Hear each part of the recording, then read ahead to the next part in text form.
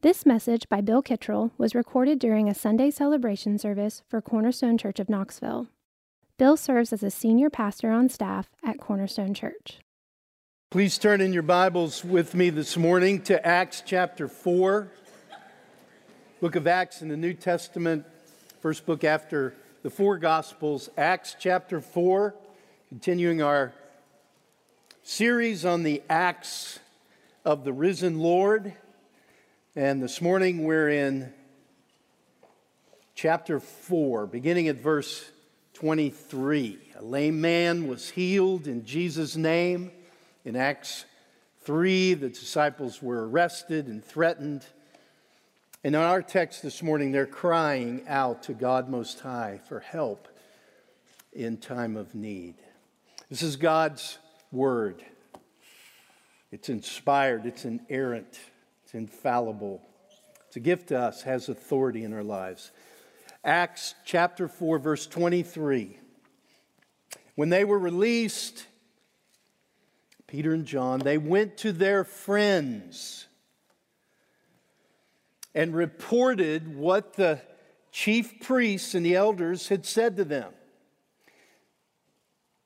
And when they heard it, they lifted their voices together to God and said, "Sovereign Lord, who made the heaven and the earth and the sea and everything in them, who through the mouth of our father David, your servant, said by the Holy Spirit, why did the Gentiles rage and the peoples plot in vain? The kings of the earth set themselves, and the rulers were gathered together against the Lord and against his anointed. For truly in this city there were gathered together against your holy servant Jesus, whom you anointed, both Herod and Pontius Pilate, along with the Gentiles and the peoples of Israel, to do whatever your hand and your plan had predestined to take place. Verse 29, and now, Lord, look upon their threats and grant to your servants to continue to speak your word with all boldness, while you stretch out your hand to heal, and signs and wonders are performed through the name of your holy servant Jesus. And when they had prayed, the place in which they were gathered together was shaken, and they were all filled with the Holy Spirit and continued to speak the word of God with boldness. Father in heaven, fill us with your Spirit, and let us keep being a courageous witness for Jesus Christ. Amen. It's our main point, I think, from this text. Keep being courageous witness for Christ. I hate streetlights. I hate LED lights. I hate spotlights on homes. Yes, I hate spotlights on your home, especially when they're turned on all night. I guess trying to make things safer. No exaggeration. I hate them. In my view, it's pollution. light pollution. I like the dark. God created dark, and I like darkness at night. Man-made lights are invasive. They blind us to the stars. They blind us to the glory of God. Now, if you're not as fired up about this as I am, let me ask, have you ever seen a night sky unaffected by the lights of a city? Have you ever seen a shooting star in a clear night sky? Maybe you're just ignorant. The pastoral team has taken our community group leaders to the Big South Fork National Recreation Area numerous times, and each time we go, we hike to this spectacular rock formation called the Twin Arches at night to gaze at the stars. This from your National Park Service website. The Big South Fork National Recreation Area is one of the best places in the eastern United States for stargazing because there is no light pollution. When we look up at a dark night sky, we are essentially seeing the same sky that humans have looked upon for thousands of years. Is your ignorance being revealed here? The dark and starry sky, it's a timeless, it's a boundless resource. It's a scenic resource. It's valued by astronomers. It's valued by casual stargazers like me. Natural darkness is important. Everyone needs, this is your National Park Service website, needs darkness. For many park visitors, they say it's a quintessential experience. The highlight of their trip is to see the stars. That's me. My son Daniel and I, we love to look at the night sky. We once risked our lives by walking to the edge of the Grand Canyon at night, pitch black, no guardrails. And I remember at one point saying, I think that's the edge. It's a tourist attraction for a reason. Verse 24 in our text says, the Lord made heaven. The Lord made everything in the heavens. The Lord made the dark and starry sky. David wrote in Psalm 19, the heavens declare the glory of God, and the sky above proclaim his handiwork.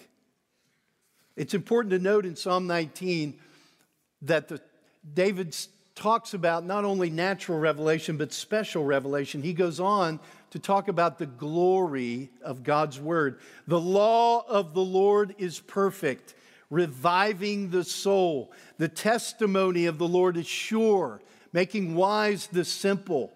The stars and God's word shine with God's glory. Both of them, they shine with God's glory. We want to see this.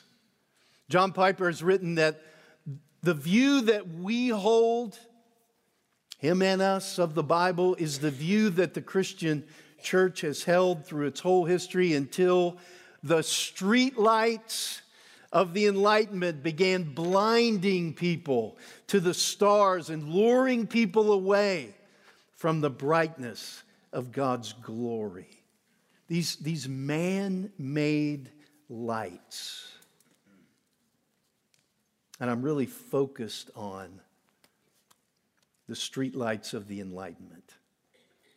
They blind us to more glorious light. There is much to see in what Luke has recorded in these few verses we're looking at this morning in Acts 4. May the Lord remove anything that will keep us from seeing the brightness of God's glory in these verses. This portion of Acts contains an impressive amount of key text for important doctrines, biblical truth. And so we're going to look at 4 of these this morning in this text. Number 1, the doctrine of Scripture itself. Key text right here, verse 24 and 25. When they heard it, they lifted their voices together to God, said, "Sovereign Lord, who made the heaven and the earth and the sea and everything in them, who through the mouth of our father David, your servant, said by the Holy Spirit." Your servant David, this psalm, he's going to quote Psalm 2.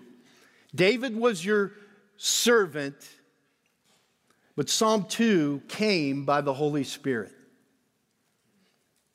Psalm 2 is divinely inspired. God breathed out Psalm 2. That's the point. It means that we are fallible people. We are people who make mistakes and errors, but we are trying to submit as fully as we can to an infallible book, Scripture, God's Word. Verse 25 says, "The Scriptures have come to us by the Holy Spirit. They are the product of the Spirit of God."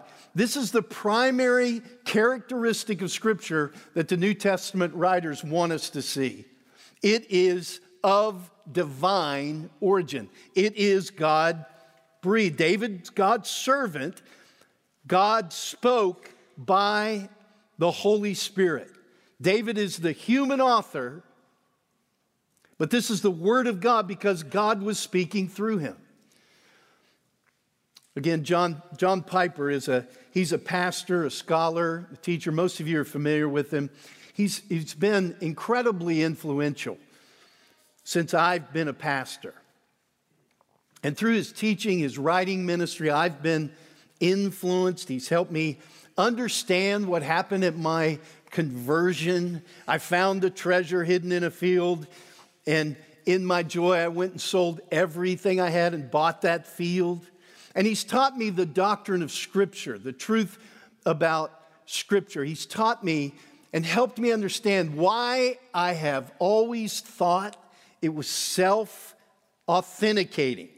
You start reading it, and then you discover, no, it's real. You know it really is what it claims to be.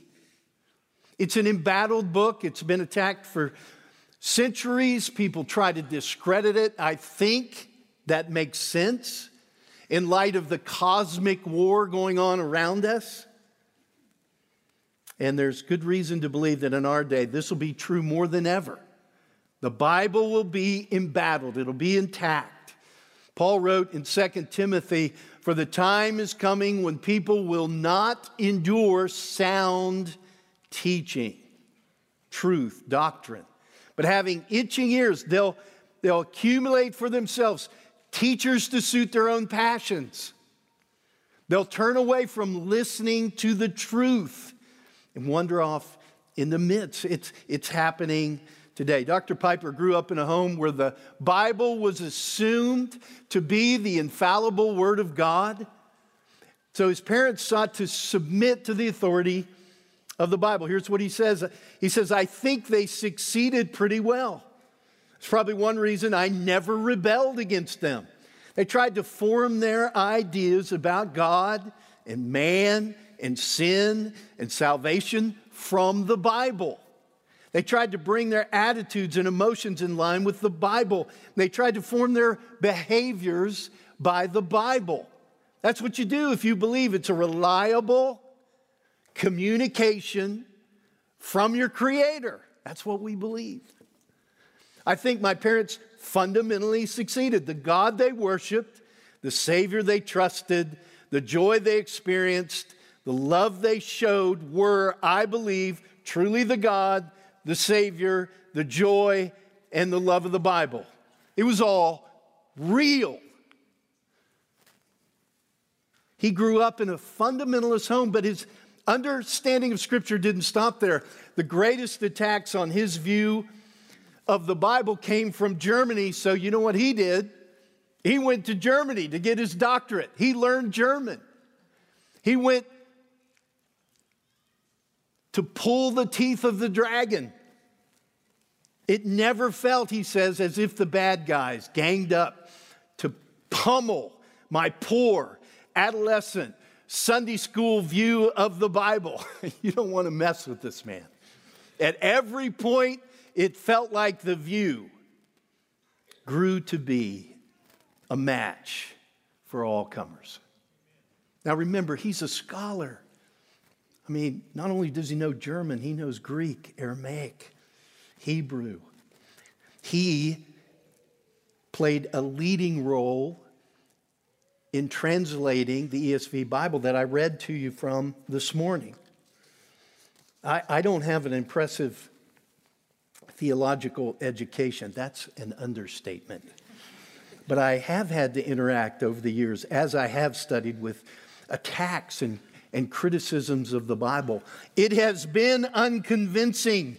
I've even found it faith-building, because the boys like Dr. Piper come to bear on these critics, and they always win. They always take on all comers, and it builds my faith.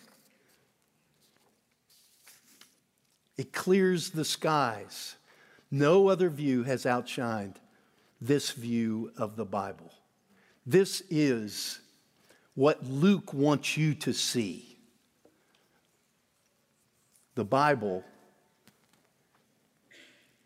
is given to us by the Holy Spirit. A second important doctrine in our text is the providence of God. Look in verse 26. Kings of the earth, this is Psalm 2. So David was the human author, but the Spirit spoke this.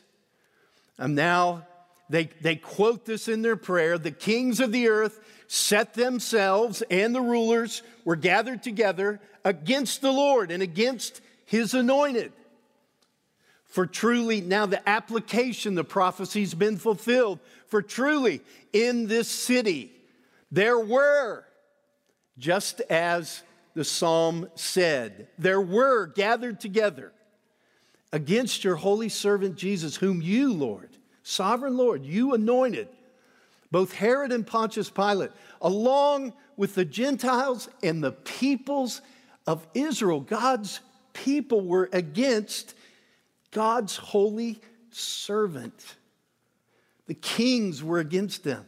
The crucifixion of Jesus Christ under Pontius Pilate was not some fluke. It wasn't a random historical event, according to our text.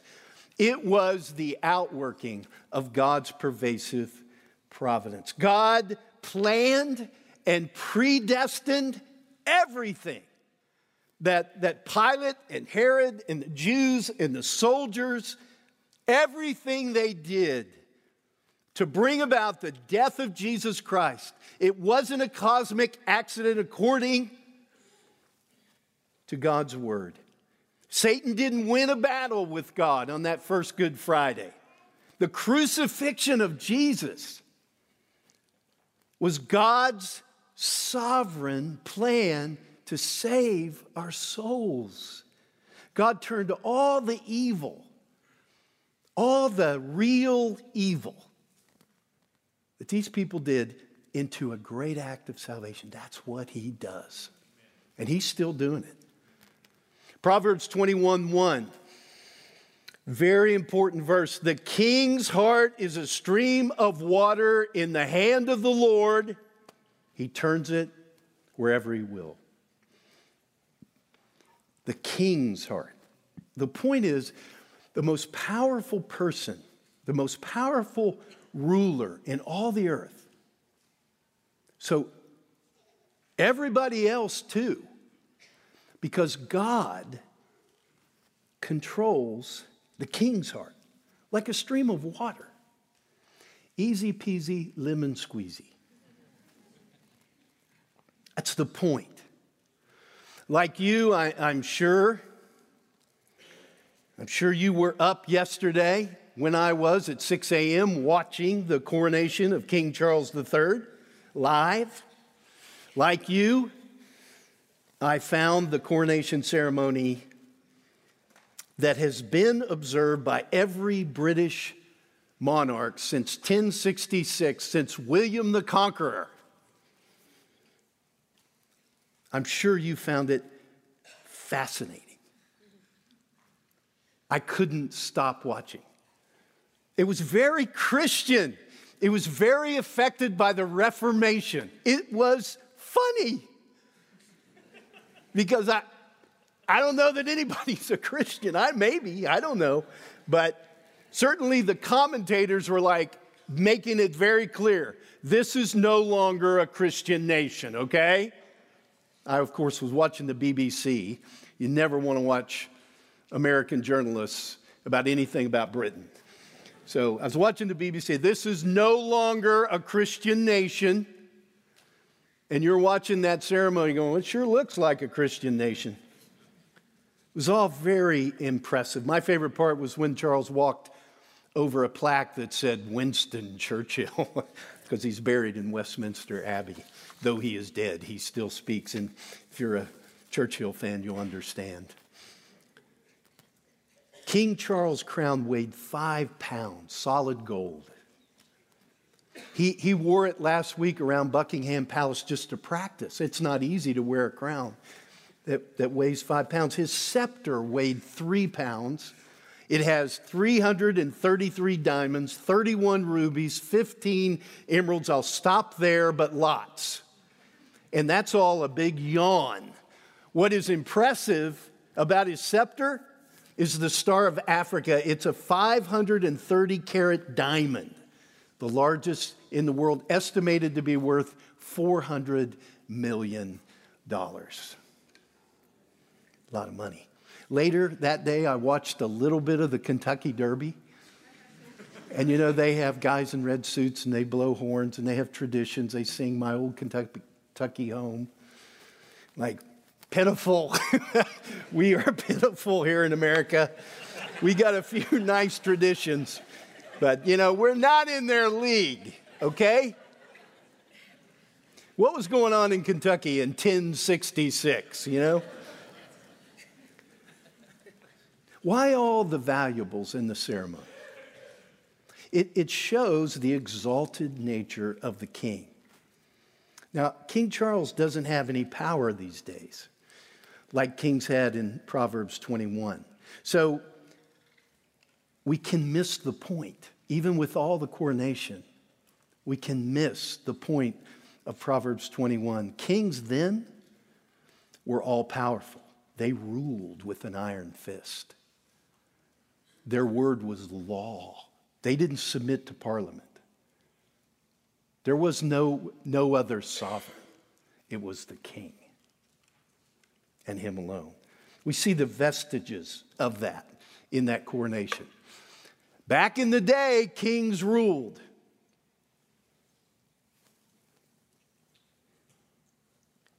And that's the point of our text. Psalm 2, verse 4 says, talking about how all these kings are against his servant. He who sits in the heavens laughs.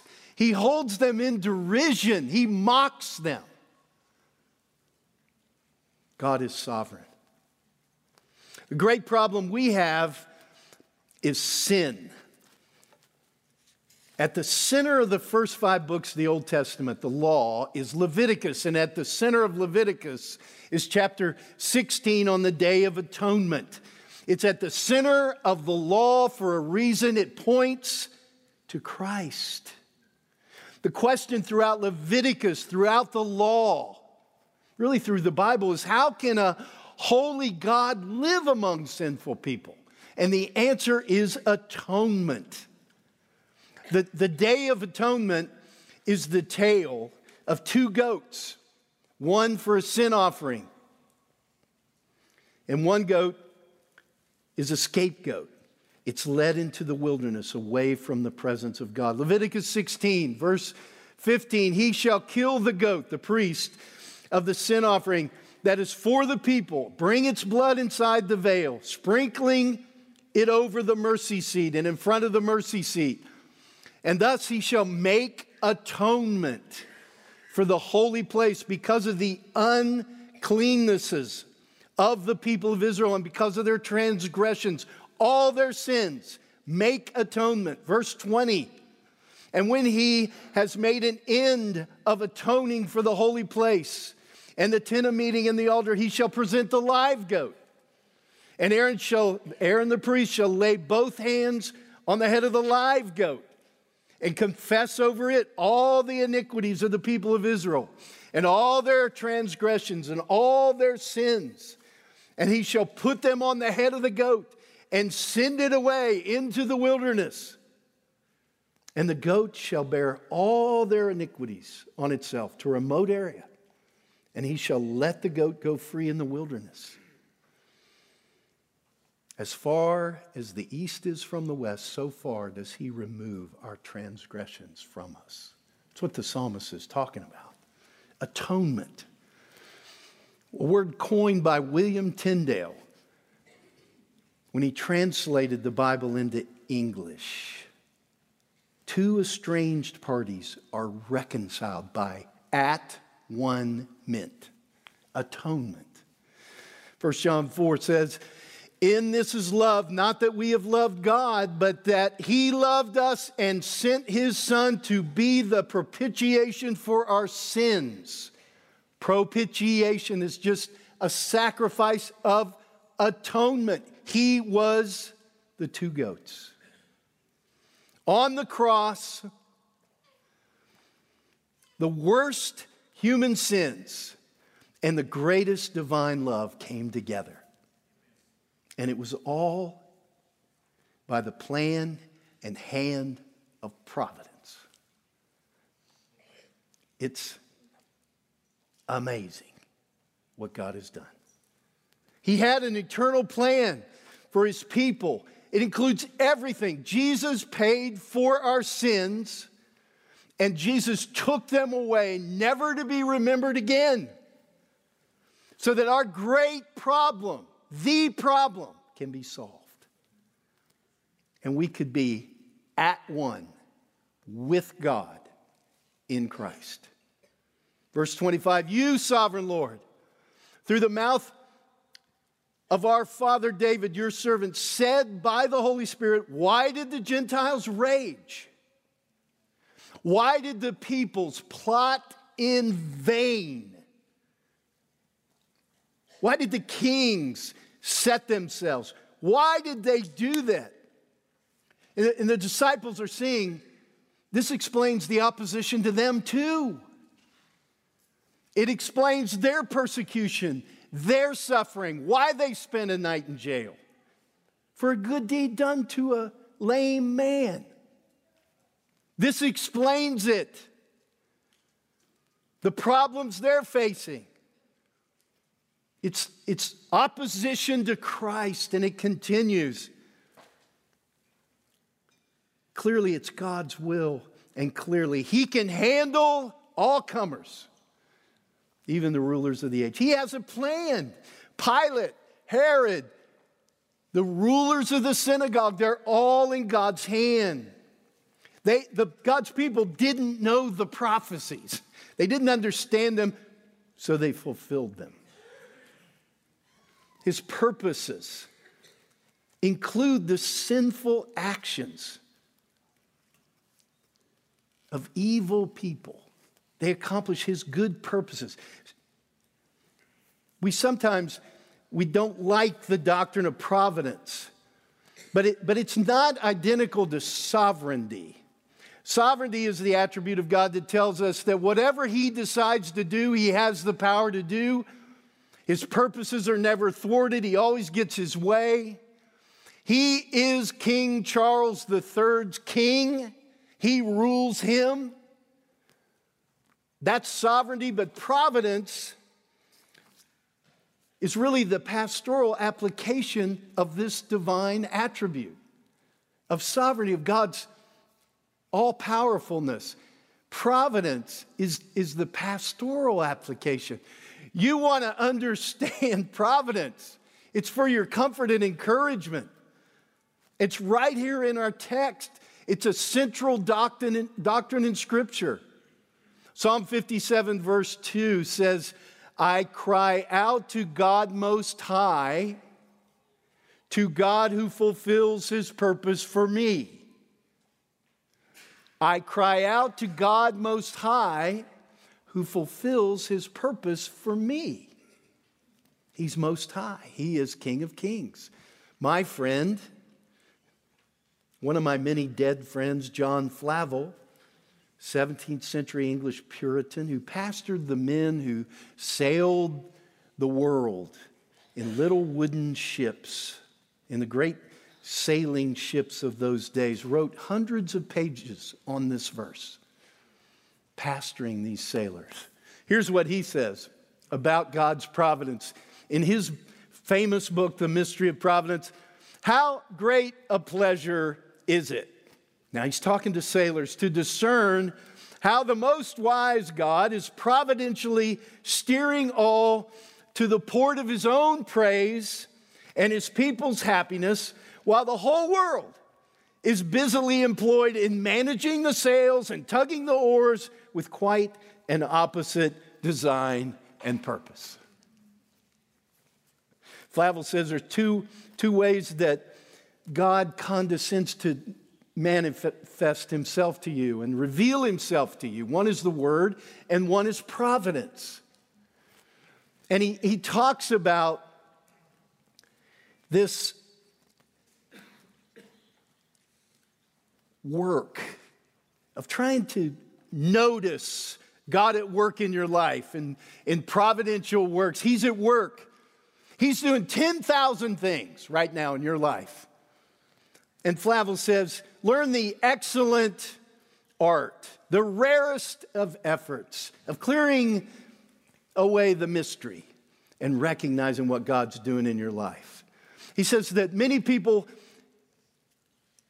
have fought against atheism through providence. That people come to believe in God through providence. So where can your faith be strengthened by this rare effort? Boy, would I like to just take a few minutes and just go through the room and just say, let's talk about what's going on in your life and see where we can say that's the Lord at work. That's Him fulfilling His word in your life. That's Him answering your prayers. You want to do this rarest of efforts. The story of the Bible is nothing if it's not the story of divine providence.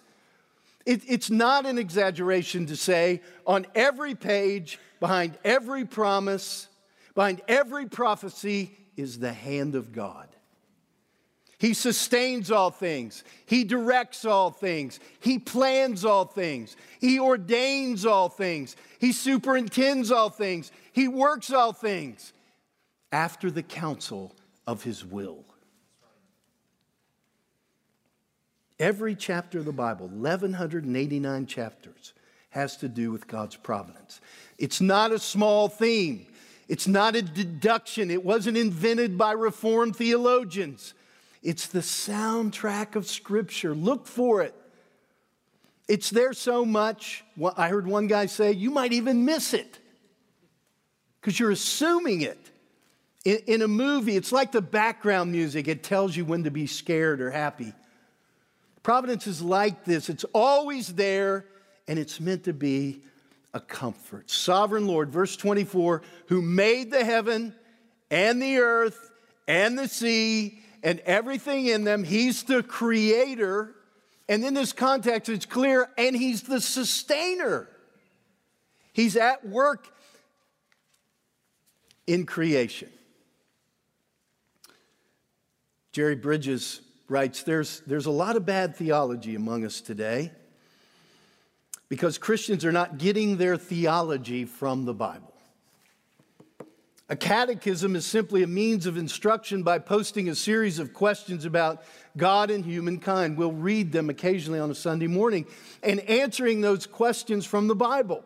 A catechism is never out of date as it seeks to teach us the eternal truths of Scripture. The Heidelberg Catechism, rightly reflected on, will help us. 2 questions about providence. What do you understand by the providence of God? Providence is the almighty and ever-present power of God by which he upholds, as with his hand, heaven and earth and all creatures, and so rules them that leaf and blade, rain and drought, fruitful and lean years, food and drink, health and sickness, prosperity and poverty, all things, in fact, come to us, not by chance. Luck is a pagan concept, but from his fatherly hand. How does the knowledge of God's creation and providence help you, help us? We can be patient when things go against us, when we understand his providence, thankful when things go well. And for the future, we can have good confidence, not be fearful in our faithful God and Father that nothing will separate us from his love. All creatures are so completely in his hand. Without his will, they can neither move nor be moved. Third doctrine, the doctrine of prayer. The doctrine of prayer. In this context, what are the disciples doing? They are threatened.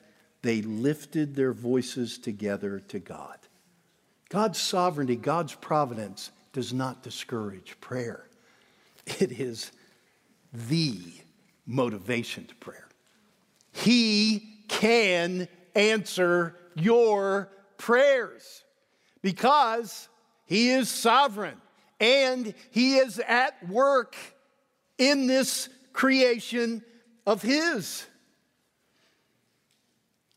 John Calvin says all the goodness we need and which we lack is in his Son, Jesus Christ. He says Jesus is like a spring. Everything we need is there. It is full. It is always flowing. And we should go to him. That's what these disciples do. The prayer life of these Christians is mentioned a number of times by Luke in Acts. This is the second time we've seen an example of how they actually prayed. And we should note their confidence and their unity in prayer, their friendship in prayer. When they were released, verse 23, they went to their friends. What is a biblical friend? How do you define friendship? A biblical friend is someone you go to when speaking the name of Jesus gets you in trouble. It's someone who will encourage your faith in God. It's someone who you can praise and thank God with. They will point you to him when you are suffering. It's someone you can trust God with in life. We have about 35 community groups that are gathering with these kinds of friends. Now, you may not like the people, but these are biblical friends gathering, and you're invited. And they will pray with you. They will lift their voice with you. His apostles, Peter and John, they come to their friends and they tell them what's happened so that they can pray. And when they heard it, verse 24, they lifted their voices together to God and they said, Sovereign Lord, who made the heaven, who made the earth, it's all in your plan. We come to you and we pray. The first taste of persecution, they go to their friends and they pray. They're not asking for God to remove their enemies. Their request is that they would have courage to continue to preach God's word. Verse 29, Lord, look upon their threats, grant to your servants, continue to speak your word with all boldness, while you stretch out your hand to heal people, and signs and wonders are performed through the name of your holy servant, Jesus. They pray for more healings. They pray for signs and wonders. They're praying for the very things that got them in trouble.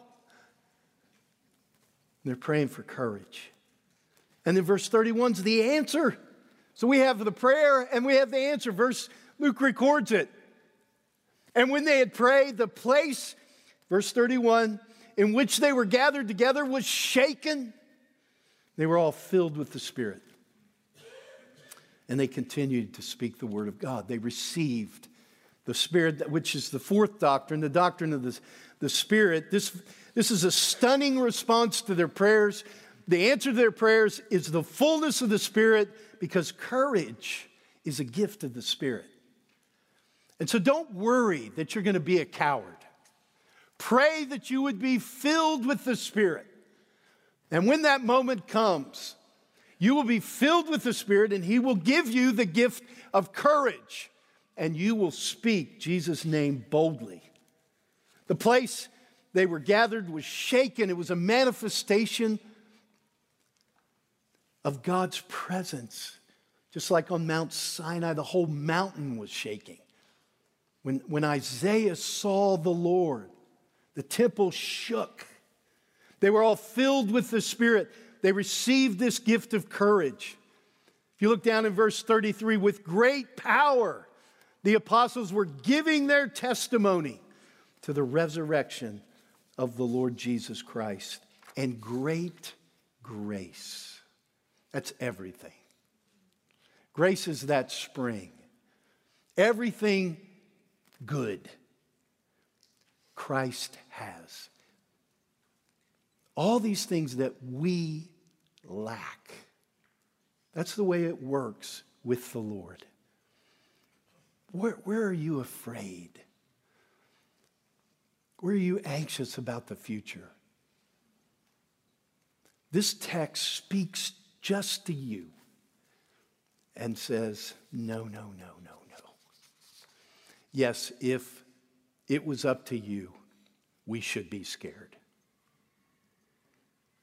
But we have this spring that just keeps bubbling up with all the goodness of God and everything. This is the Spirit empowering the church for the work of ministry, like Paul describes in Ephesians 4. And that's what we need, to keep being a courageous witness for Christ. Before we sing, we've asked 3 of our friends to come and lift their voice with us to God Most High, that He would help us as a congregation. So let me ask them to come along with our musicians, and they're going to pray for us. Shelley and Janice and Wes, and then we're going to return to singing. So you can please stand with me.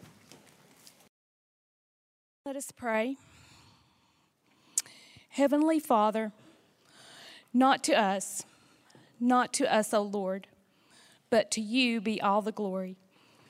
You are the Most High God and worthy of all our love, sacrifice, and devotion. We thank you for your Son, your Word, and your Spirit, for our salvation, our union with you and with each other. Give us humble hearts to follow you fully in the coming days here at Cornerstone, O Lord. We ask for your continued care of us, body, soul, mind, and spirit. Protect us and keep us steady on your path for us as a faith family. Grant us faithfulness and unity as your people. Strengthen us through the preaching of your word and the fellowship we share around it in our community groups. Guide us and grant us wisdom as we pursue the prospect of planting another church here in Knoxville. Continue to give our pastors your vision for this endeavor and for the future of Cornerstone in spreading the gospel. In Jesus' name we pray. O Lord, your word says, it is good to give thanks to the Lord, to sing praises to your name, O Most High. For you, O Lord, have made me glad by your work. At the works of your hands I sing for joy. We come before you this morning, Lord, and we thank you for the free gift of salvation in Christ. And we pray that as we ponder the gospel, that your Spirit will fill us with joy and stir us up to go out and share it. Lord, put us in the paths of others who need to hear your gospel, and give us courage to walk in the ways you have prepared for us. We pray that you will guard our hearts in Christ Jesus and help each of us to hold fast the word of life. Prepare us to suffer for Jesus' name.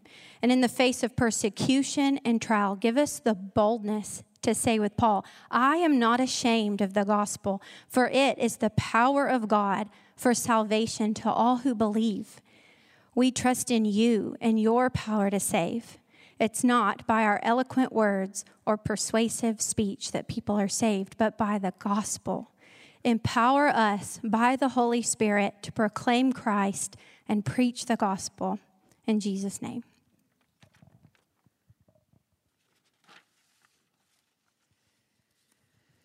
Father, in these times of blurred visions of truth, we are so grateful for your word.